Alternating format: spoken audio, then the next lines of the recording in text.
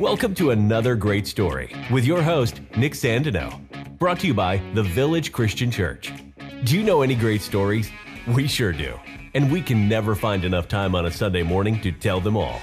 Here at Another Great Story, we tell the truth about where life change, life growth, and life purpose meets our everyday life, with the hope that you might experience God in your story.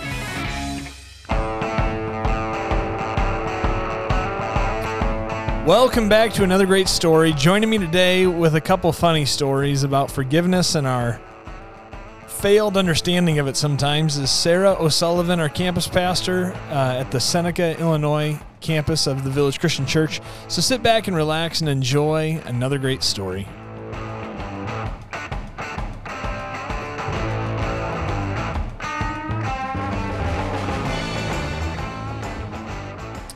Sarah, welcome back to the podcast. It's been a month or two since you've been on, I think. Oh, it's always such a good time, though. Thanks for inviting me. Yeah, it's a lot of fun. So you got to preach on forgiveness. I spoke on it in Coal City. We were just off air talking about who was preaching where because we couldn't remember. Like 2 weeks past it had already left our minds.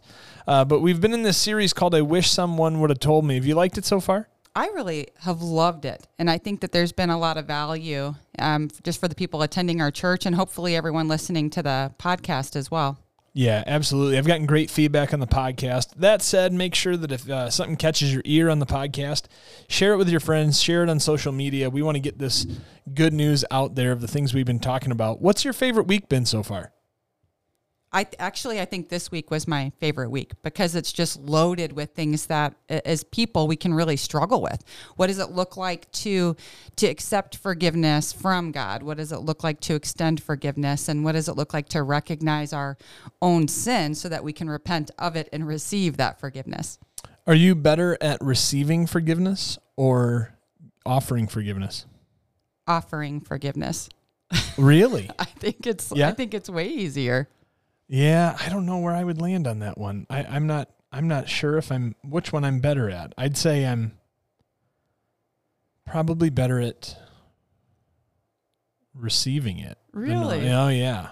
Yeah, I feel like people who love me should forgive me. I just struggle to do that sometimes. Well, I guess I'm harder on myself than I am on other people. Oh yeah, I'm hard on myself. I'm just not always great at I'll give forgiveness. It just takes me a while to get my head there. I don't know. I'm not the Lord. So I've got a lot of conditions around forgiveness. But this has been a fun week. We talked about this story of King David gets caught in adultery, gets Bathsheba pregnant, then sends her husband, long story short, out to war and has the rest of the army withdraw from him so that he gets executed on the battlefield. Yes. That's a very, reduced portion of that story. And he's just kind of living with it. Like there's probably a little bit of guilt or desire to hide it. But there was a lot of desire to hide it. He went to for sure. great lengths to do that. Oh man, it would have been so much easier if Uriah would have just came home and spent the night with Bathsheba and he would have swept it under the rug. Is that not like doesn't it just sound like a political conspiracy? Yeah. This it was illegitimate really child of the king is like going to be raised like, a few houses away from the palace and nobody will ever know. But we go to great lengths to hide our sin. Hiding our sin is one thing, but we hide just in general things that are hard, that are embarrassing, that make us look bad to other people. We love to keep up good fronts. It's like the reverse of the gospel. It's like just hide it, keep up your front, and if you cross the finish line, everybody thinks you're pretty good. You should be okay before God. It's like a reverse gospel. You were telling me a story about when were you serving in Kid Village that this happened? It's probably like 10 years ago. It's been a long time ago, but I was helping out in Kid Village one day, and This is before you moved, before you were on staff, before anything, like in the school. Yes. It's been quite a while ago, and I was helping our children's pastor, Amy, in Kid Village. And so I had gone down there, and I was watching the 2-year-olds, and they're just playing. And there was this one young man who still attends our church. I'm going to go ahead and withhold his name, but he's playing with this toy truck, a pretty sizable toy truck. And he walks over to another boy that was in the Kid Village classroom, and he looks at the truck and he looks at this other kid, and he smacked him in the head with this pickup truck. I mean, just smacked him with it. And I was shocked by this. And I was like, oh, no, we don't hit. Right. And here's this 2-year-old, and this is the perfect picture for us and how we want to like justify our sinfulness and point to something else. This isn't my fault. This little 2-year-old boy, he points to himself, and he shook his head no to me. And then like it wasn't me. It wasn't me. And then he picks up this truck in his hand, and he holds it up next to him, and he points to the truck, and he nods his head yes at me. Yeah, here's the problem. Yeah, it wasn't me. It was the truck. The truck did it. Yeah. The truck hurt this other kid. It really was the truck that did the damage. So the truck should repent. Isn't it silly, like how we end up in that circumstance, though? It's funny because like we look at that in children and we go, I would never be so childish. But I've completely tried to think rapidly how to like get out of something. We just had an issue. I might have even told you this at a different time. Jet's watering the neighbor's flowers. Mm-hmm. Oh, I'm nervous now that somebody's going to send this to our neighbor. Okay. Like that's how much I want to hide this. Like, so just don't share it with anybody on Briar. But we're, Jet, my second born, supposed to be watering flowers. She hates the job for the summer. They've got one tree. They're like, if you keep anything else, like if anything else dies, as long as this tree lives, that's a new planting. That's all we want. And so Jet went down there and reluctantly we would make her water. She'd always come back soaking wet because their hose leaks at the handle and furious. Like she'd be wet, she'd be tired, she'd be like in tears, she'd be hot. Oh, like hot temper. I like hidden camera videoed her because it entertained me, and so Lauren and I could laugh at it later, which is not like biblical parenting. And we went down there. So it had been the first week and a half of school. It had been like 10 days. We hadn't gone down to water, and it was like that dry part of August. And I was like, hey, this is getting bad. We got to get down there and get on some stuff. You know, and Jet came down, and 2 minutes later it came back. And I was like, no way. Like, you've got an hour of watering to do down there. I know it's dry. It's been 10 days. And she goes, I'm here. She did the right thing. She's like, I'm here because I left the hose on last time. Oh, wow. And that hose that leaks had been leaking for 10 days. Oh, my goodness. I'm sick still talking about it, and we're in October now. So they come home like next week. I'm curious. She's not getting paid. And I think in reverse, it's going to cost us. We're going to have to pay their water bill. Okay. And so my solution, this is Saturday night. Lauren was gone at event somewhere, a school, or maybe taking pictures. That's what she was doing. She was taking pictures. And I had to preach the next morning and working through my sermon.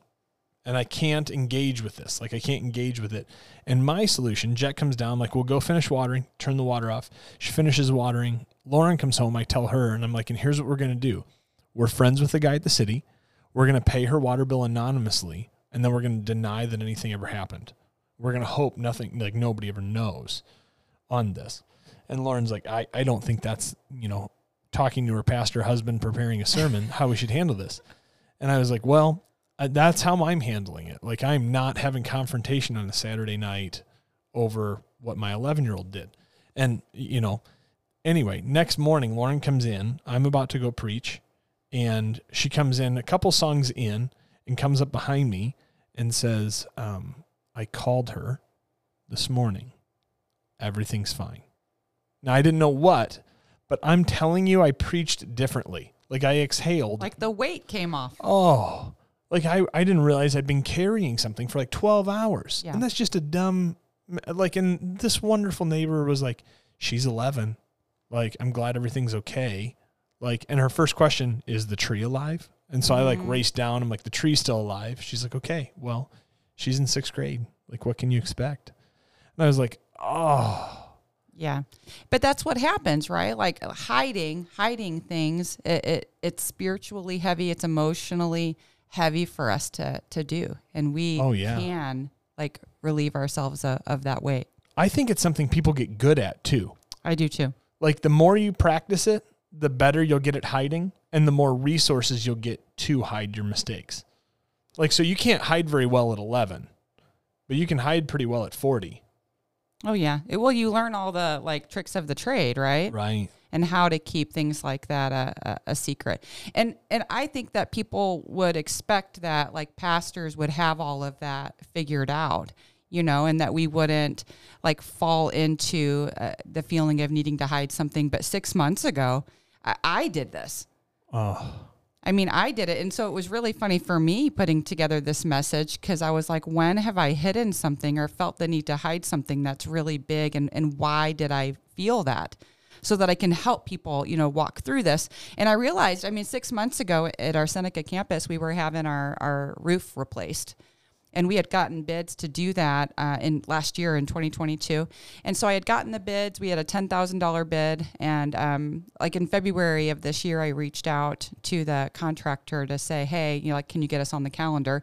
I called Nate, our lead pastor, to let him know that I had made that call. And he says, Sarah, are you positive it's going to be $10,000? Because that's what we have set aside for it. And I was like, yeah, that's what he said. I'll reach out again and just make sure. So I call the contractor and he's like, yeah, the prices haven't, you know, really increased much. The bid's still good. And I said, perfect. And a little while later, he reached back out to me and said, okay, I've got an opening. We'll get you on the calendar in March. And I called Nate to let him know. And he said, Sarah, are you positive that it's going to be $10,000? I said, yeah, Nate, you know, that's what he said. No problem. You know, I'm not worried about it at all. But just to make sure we're covered, I'm going to call him. I'm going to have him come back out. And so he did. The contractor comes back out. He climbs up on the roof, looks at it. He goes up in the attic and looks at it from underneath. And he says, yeah, like based on, you know, what I see, we're in good shape here. I said, fantastic. And so it was like the most exciting day ever when he came out and they started working on the roof and they're up there working hard. And I was inside just happy as could be. And then the work stopped. And the front door opened and the gentleman fixing the roof walked in and he said, Sarah, we got a problem. I said, okay. He's like, listen, there's 2 layers of shingles on your roof and I didn't know. And it's going to take longer for us to do the job. And it's going to take more man hours. And I'm just like holding my breath trying to figure out how much more this is going to cost us. And he said, don't worry. It's my fault. He's like, I'm going to eat the cost on it. Just want you to know it's going to be longer. What an honorable move. And I just breathed like the biggest sigh of relief ever. And I was like listening to worship music inside and just so thankful that like I felt like I had dodged a bullet or something. He goes back up and he's working on the roof, and then I hear the work stop again, and he comes back in the door, and guess what he says when he comes in? Yeah, we got another problem. Yeah, we've got another problem, Sarah. And this was a way bigger one. He's like, Sarah, there's not a solid wood surface on the building under those 2 layers of shingles. It's slats, and they don't fit together very well, and there's big gaps. Right. And I can't just nail shingles back onto this because there's big gaps. I'll be shooting nails into nothing. It's not going to be a secure roof. He's like, we have to, you know. You have to sheet the whole entire roof, and it is going to cost $3,000. And I was sick. Oh, yeah. Oh, my gosh, I was sick to my stomach. And my immediate, so as a pastor, grown woman, I'm a wife, I'm a mom, I'm a grandmother. Like, as a grown woman, I sat there and tried to figure out how I was going to hide this. Yeah. How I could make sure that Nate never, ever found out about it so that he wouldn't know that I had, like, failed somehow. It's fascinating, isn't it? Oh, it just sneaks up on all of us. Yeah. Like, it's our first inclination. If I was in the contractor's shoes, it makes you wonder if that's going through his head. Like, how can I spin this? Yeah. Like, how can I sell this? And, like, kudos to that guy for walking in and shooting straight twice. Oh, yeah. He's great. I mean, it's what you practice. You know, it's like what you develop. It's also, so think about the flip side of this. It's also what you can instill in people around you on the response that you give. You know, like I know that I've conditioned my kids to wince when they have to confess because I can't always control my first response. Yeah. And so I've got to like come down and go, okay, here's the logical thing to say. And like, that's been a major thing. Like they're coming to me honest. 3 out of 4 of them are coming to me honest. I've got one that I can watch, I won't name her name, but I can watch her brown eyebrows.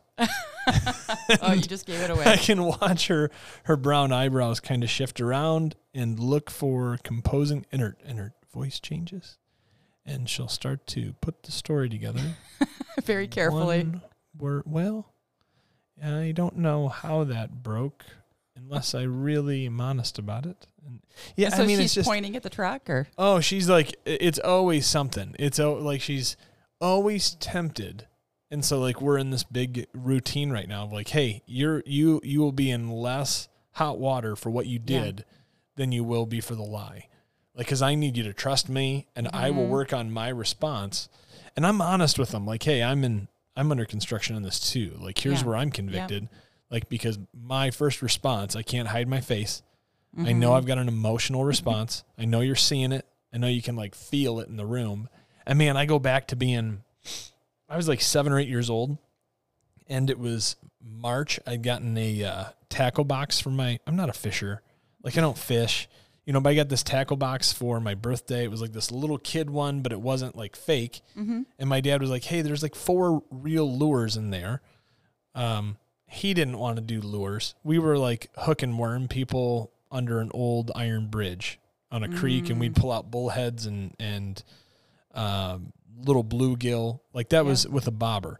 Yeah. But I was like so set. Like Sunday afternoon was my dad's time that he would like really devote to us. I talked about that like on a Sabbath message. Like it was our time with Dad. And he said, we'll go fishing, but I need you to wait because like he can't play with those fish hooks yet, like 7 years old. I kid you not. Like he took a nap after church for 20 minutes and woke up to me like whimpering in my bedroom because I had sunk 3 of those things into my fingers. Oh, no. And I don't know how they're like barbed. Yeah, I got like multiple of them hooked in my fingers. I don't know how I got more than one. Like... I honestly don't remember. All I remember is hanging my hand up in the air and fishing lures dangling off of them. Oh, jeez. And there was like not a lot of blood, but enough that I was like, this isn't, and then he's got to pull them out. Oh, and it was like brutal. Like there was no hiding it. Like there's no like, I'll just never let him see my left hand again. Yeah. Like this is the way it is. But it's, oh man, like I remember him handling that way better. I think it was because the consequence was already the severe pain that he was like, are dug into your hand. It looks like you've learned on this one that Dad was right, but David's response is to hide it. And then Nathan confronts him. And so this is the part that I think we both wanted to get to. It's one thing to have somebody who's willing to confront you in your life, but it's another thing to listen to them. Yeah. So there's different aspects to this, right? Like we have to, as followers of Jesus, we have to have people that are, that surround us, that will speak truth to us. And so we all need to have like good, godly influences around us. But when that person that we trust does come to us and point something out to us, how are we responding to that? Oh, could you imagine being the guy who has to go confront the king on adultery? Oh, no, I cannot imagine. It had to have been. I would just whisper about it. Like I would just whisper behind his back. Well, like think about David's response though, because he was so angry. Well, he's already had one man killed for it. He was so angry about this message, this story about this thing that somebody else had done. Yeah. So recap. Tell him how Nathan confronts him in case somebody missed it. Yeah, Nathan. He goes to David and he tells him a story about this rich man, who needs to prepare a feast for somebody, and rather than take one of his own lambs to prepare this meal, he kills the lamb. He takes the lamb of a poor man, the only lamb he had, this lamb that he loved, and he kills that lamb to prepare this feast. And David is furious when he hears this story. David says we should kill this guy. Yes.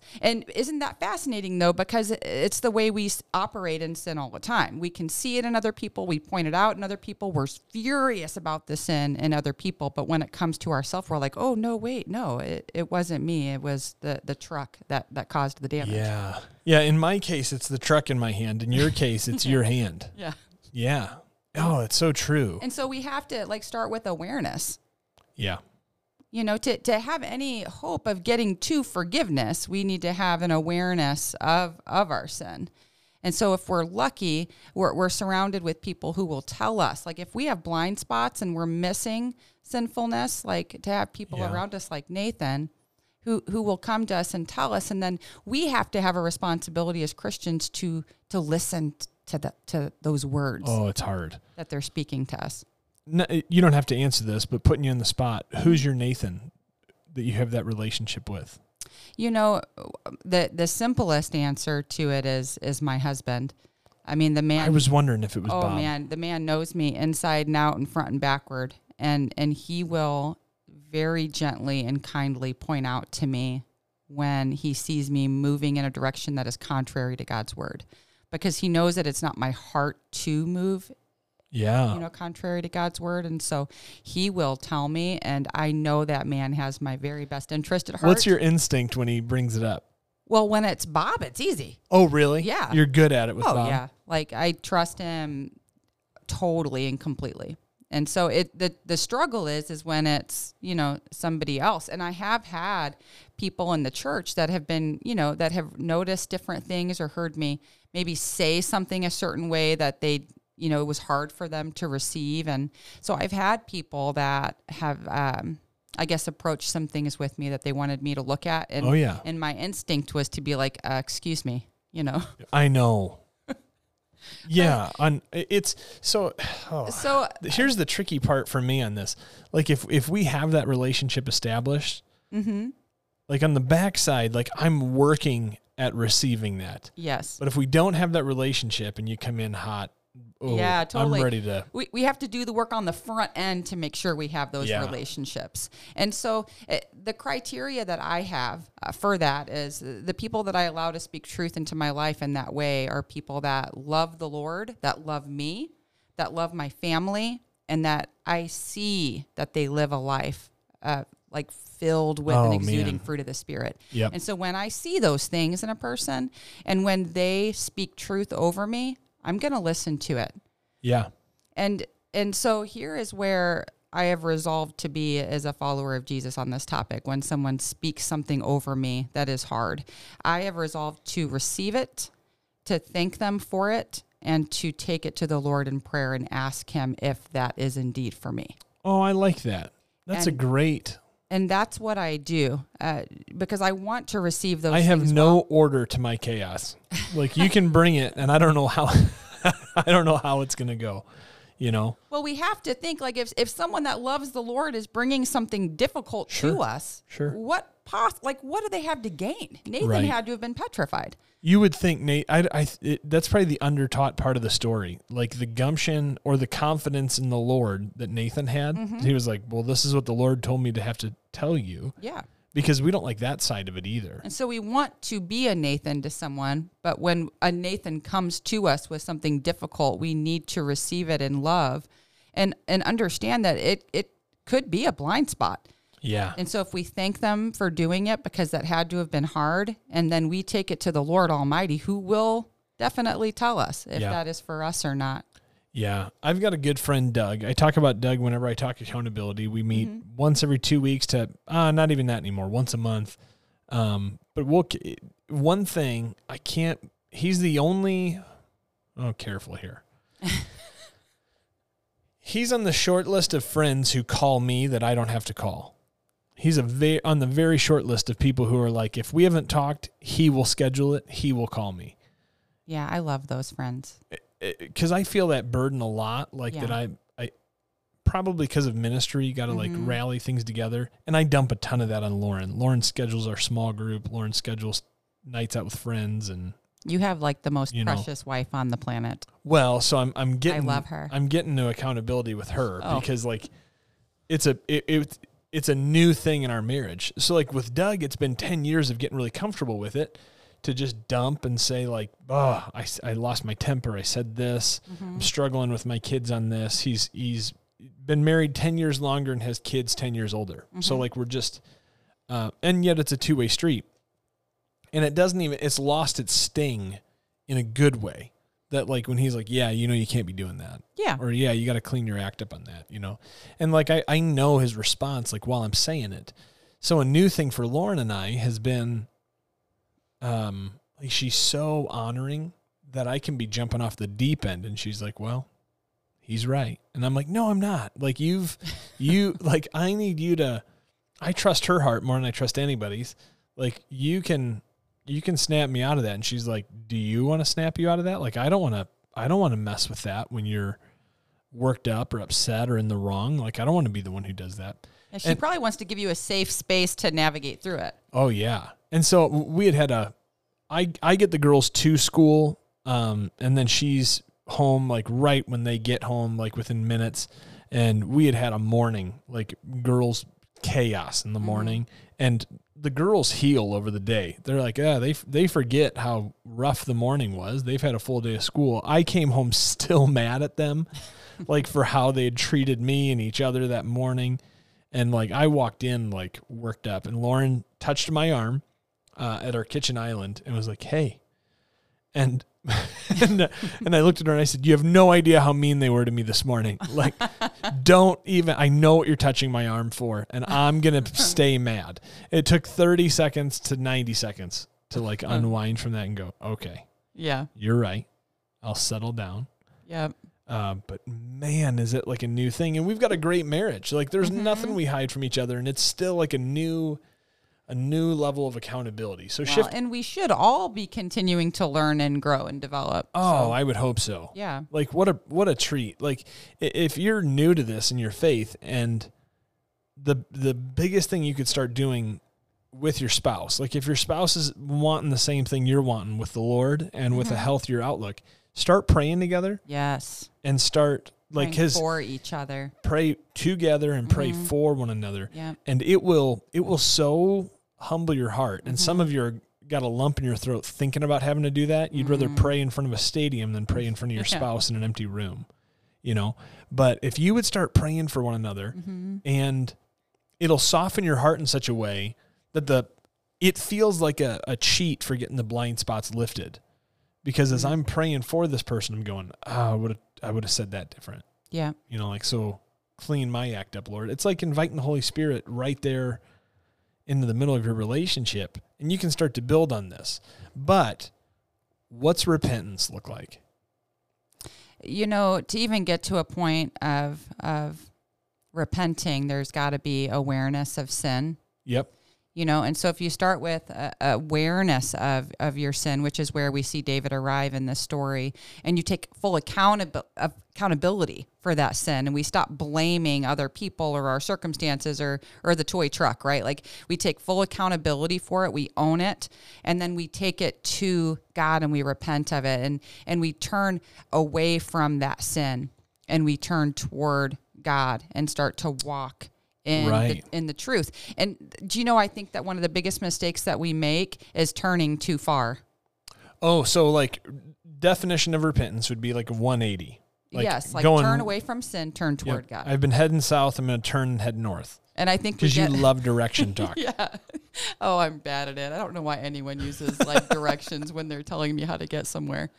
I need like turn left at the 7-Eleven kind of directions from people. But I think that when like we can have a desire to repent, we think, and then we'll turn away from the sin, and we keep turning and we keep turning, and we do a 360 instead of a 180. And before we know it, we are headed in the exact same direction that we were headed before. Yeah. Usually you feel the most desire to repent right when you're about to get caught and you start to cut a deal with God. You're like, hey, I'm done and I'm following you if nobody finds out. Right. But there's such a big difference between like godly sorrow and worldly sorrow. Worldly sorrow is something that, you know, we see quite often, or we experience quite often. Like we're awful sorry we get caught. Oh yeah. We're awful sorry that our life is a mess and that we're dealing with the consequences from our sin. That'd be like shame based. Yeah. But worldly sorrow doesn't turn away from that sin and turn toward God. It's awful sorry, and it does a 360 and continues in the sin, and that's why it leads to death. Right. So God doesn't desire for you to live in shame, but guilt is a function of turning you back to God. So like an awareness that something is wrong that needs to be made right is a good feeling. Living with that is like a definition of who you are, and it defines you, is a shame characteristic, and you can't camp out there. Yeah, and I see this like chronically where people are living in shame because they feel like that's just who they are. Oh, you know what? I just saw, I'll even call her out by name. Carly Nichols just put a beautiful post on Facebook. Did you see this? I don't think so. It was Rahab described in, what would that be? In Ruth? Like Rahab's described in the Old Testament as Rahab the prostitute. Yep. And then in the New Testament, she's one of 2 women mentioned in the lineage of Jesus. Praise Rahab, God. the 5th generation great-grandmother of Jesus. Well, God always has a plan. Like, so there's this redefining label. Yep. If he was a shame-based God, she'd be Rahab the prostitute who lucked into being, Jesus' great-grandmother because God's good. It wasn't that. It's a complete new label. It's a complete identity change. Shame is an identity killer. Like, guilt calls you, hey, let's go a new direction. You don't have to live in that guilt anymore. You have a God who says you're forgiven, that because of the grace of the cross, because Jesus, so many gospel presentation, like because you have sin, the wage of that sin is death. The gift of God is eternal life through Christ because he pays that sin debt on the cross with his own life. And he was blameless, so it satisfied it. And where other things have been a covering for sin, this was a payment in full, satisfying debt payoff, that it would be no more. So even if we accept that, I think it can be really difficult to understand that God has a purpose on the other side of it. Right. And so people will stop right there. Like, I can't do anything more. I'm disqualified because of where I've been. And we lose track of the fact that God is an eternal God who sees the beginning from the end from the beginning. He knows every step of our life before a single step is taken. And I think about Peter and like Jesus's interaction with Peter, and like the whole conversation that they had in Luke 22, where Jesus told Peter, that he was going to struggle, that he was going to be praying for Peter, that his faith wouldn't fail, but that it in fact would. He's like, and so anyway, like after you repent, because you're totally going to deny me 3 times, you're going to deny me. And Peter's like, I would never do that. And Jesus is like, you're going to do it. And after you do it, after you repent and turn back to me, go strengthen your brothers. Like, Jesus knew he was going to do it, and he already had a plan to use him on the other side of it. We are not disqualified because of where we've been. God knew we were going to be there. He has a plan to forgive us and to restore us and to use us on the other side of it. Just like he used Peter to go and strengthen his brothers on the other side of it. Just like David, we know him as a man after God's own heart, even though he was an adulterer and a murderer, because he repented and he brought this sin to God and repented of it and received forgiveness. And now, even though he had committed those sins, he is still known to us in the church as a man after God's own heart. Yeah. It's why I'm campaigning that Thomas gets a new label. That poor guy, we just labeled him as Doubting Thomas. Oh, yeah. And I'm so grateful for like 2 questions that guy asked. Well, and why is he getting all the flack? There was a whole group of people who didn't go down there, who didn't believe the women. We don't go denying Peter, Yeah. And but God has a plan on the other side of our sin. We need to confess and repent and have that weight removed from us, and then move forward in the freedom that Jesus died to give us. Right. So I'm thinking, go read Psalm 51. This is your assignment. Like, if you want something to do out of this, it is a textbook guide for what it's like to get alone with God. Rochelle said this, thinking about it isn't the same as praying about it. That's right. It's not the same as confessing to a holy God. So, I mean, you, like, just to explain this, like, we want you to get alone with God and go, hey, God, I'm so sorry for this. Like, the way David wrote it, in direct response to this, is have mercy on me, O God, according to your unfailing love. Like, here's your promise. I need to cash in on that promise. According to your great compassion, blot out my transgressions. Here's the part that I wanted to jump ahead to, though, in verse 12. This is where I think David corrects the shame, guilt mentality in his own heart, as he says, restore to me the joy of your salvation and grant me a willing spirit to sustain me. So immediately, like, my instinct, God, is going to be to hide from you until I feel like some conditional time has passed that maybe you can love me again. And David says, just restore to me the joy of what I know is your promise, and we'll walk out of here today and I'll trust you for it. And it won't even be out of my own strength. Grant me a willing spirit to sustain me, like that I'd stay in this new direction. So you don't have to know what the direction is 180 degrees behind you or due north, from your southward direction. You just have to like turn that way and then rest in it. Yes. And he's going to reveal that to you. And so you can even ask him for those things. David goes on, open my lips, Lord, my mouth will declare your praise. And this blows me away. Verse 16, you do not delight in sacrifice, or I would bring it. You're in a culture that has a tabernacle set up where they're bringing sacrifice. And David makes the most New Testament statement, 1,100 years before Christ? Like, he did require sacrifice at this time. He did. Like in the temple. And David says he understood the heart behind what God was setting up when everybody else understood the legality. Your sin comes with an expense. Yep. Come cash that expense here at the temple or the tent tabernacle at that time. And he says, you don't take pleasure in burnt offerings. My sacrifice, O God, is a broken spirit, a broken and contrite heart. You, God, will not despise. That's right. Like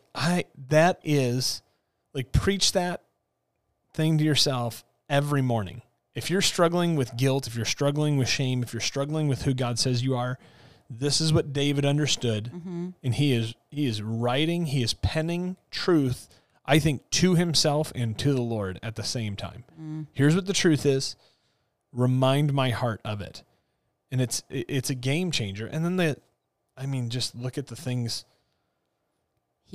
God wants godly sorrow from us. Yeah. A broken and contrite heart. A heart that knows we have sinned, that is taking accountability for it and taking action in it by taking that sin to the only one who has the power to forgive that sin, to get us back on track, back on course, and allow us to reach other people through. Like, even though we have done these things, God has a plan to use us on the other side of it. I do think we have to be careful, because in Psalm 51, David, one of the things he says is like, make me whiter than snow. And I think that we can easily, if we are not careful, fall into a place of wanting the appearance of being whiter than snow more than we want the process to becoming whiter than snow. Well, and the rest of David's story, we can't miss that process of confession and repentance to receive that forgiveness, which makes us whiter than snow. So you're justified for your sin. You're forgiven in the moment. The work of him changing your heart might take a long time. Yes. So buckle up. You're under construction. Don't carry, shame for that. It's all of us. I'm convicted about things right now, on a regular. Oh, this message on escapism this last week, we'll talk about that here in another week. It just gutted me on things that I had to bring before the Lord. Oh, yeah. I so prefer distraction. Praise God. I mean, we're all in process, and we're going to be in process until the day Christ returns or calls us home. We have each other for support, for truth, for encouragement. Just get comfortable with the uncomfortable. Get comfortable with the fact that he's still going to do some stuff in you and through you. But this is the power of a testimony too. Yes. This is the power of your story of here's what God did, here's what he's ongoing and doing, and I can't wait to see what's next. Absolutely. And you, the listener, have that story, whether it starts today with Jesus or it started 30 years ago. And if you think your story isn't flashy enough because it doesn't have some cool drama, the creator of the universe bankrupt heaven to save you. Yes. That's a pretty powerful story. So whatever it is, man, that is your story, and that's something God did. That's something just to be grateful for and put on full display. Is there any closing thoughts you got on this? Remove the weight.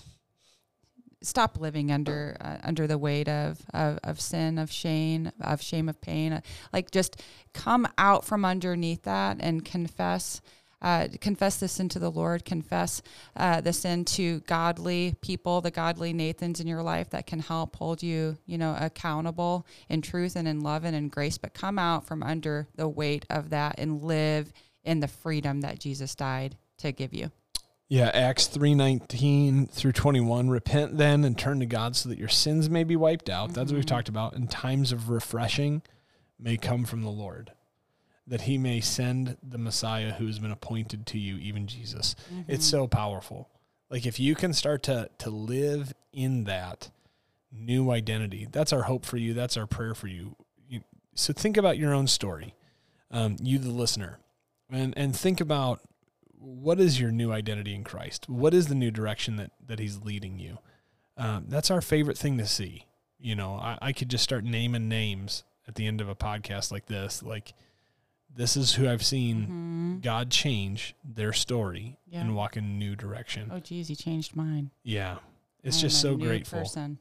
It's so grateful. That said, Sarah, would you close us in prayer? Yes. Father God, we love you so much.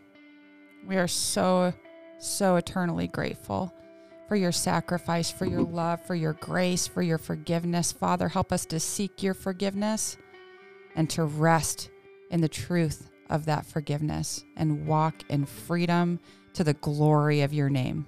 In Jesus' name I pray. Amen. Hey, thanks for joining me on this one. Oh, gosh. Thanks for asking me. Yeah, this was fun. I asked you a whopping 50 minutes ago for this, and you came and jumped right in. So I really appreciate it. If you're looking for a great church home that engages on some of these tough conversations and wants to see you through it, please join us at the Village Christian Church. You could join us at Seneca over at Sarah's campus at 9:30 in the morning on Sundays. You could join us at the Minooka campus, Minooka, Illinois, or Cool City campus at 9 or 10:30, or you can join us online, thevillagechristianchurch.com, live.thevillagechristianchurch. You can find us on YouTube, find us on Facebook. Regardless of where you're at, we hope you join us back for another great story. Thank you so much for joining us for another great story. Make sure to click that subscribe button so you never miss our latest stories. And if you are in the market for a great church home, check us out at thevillagechristianchurch.com. We've got more great stories ahead, and we can't wait for you to hear them all. So until next time, keep living another great story.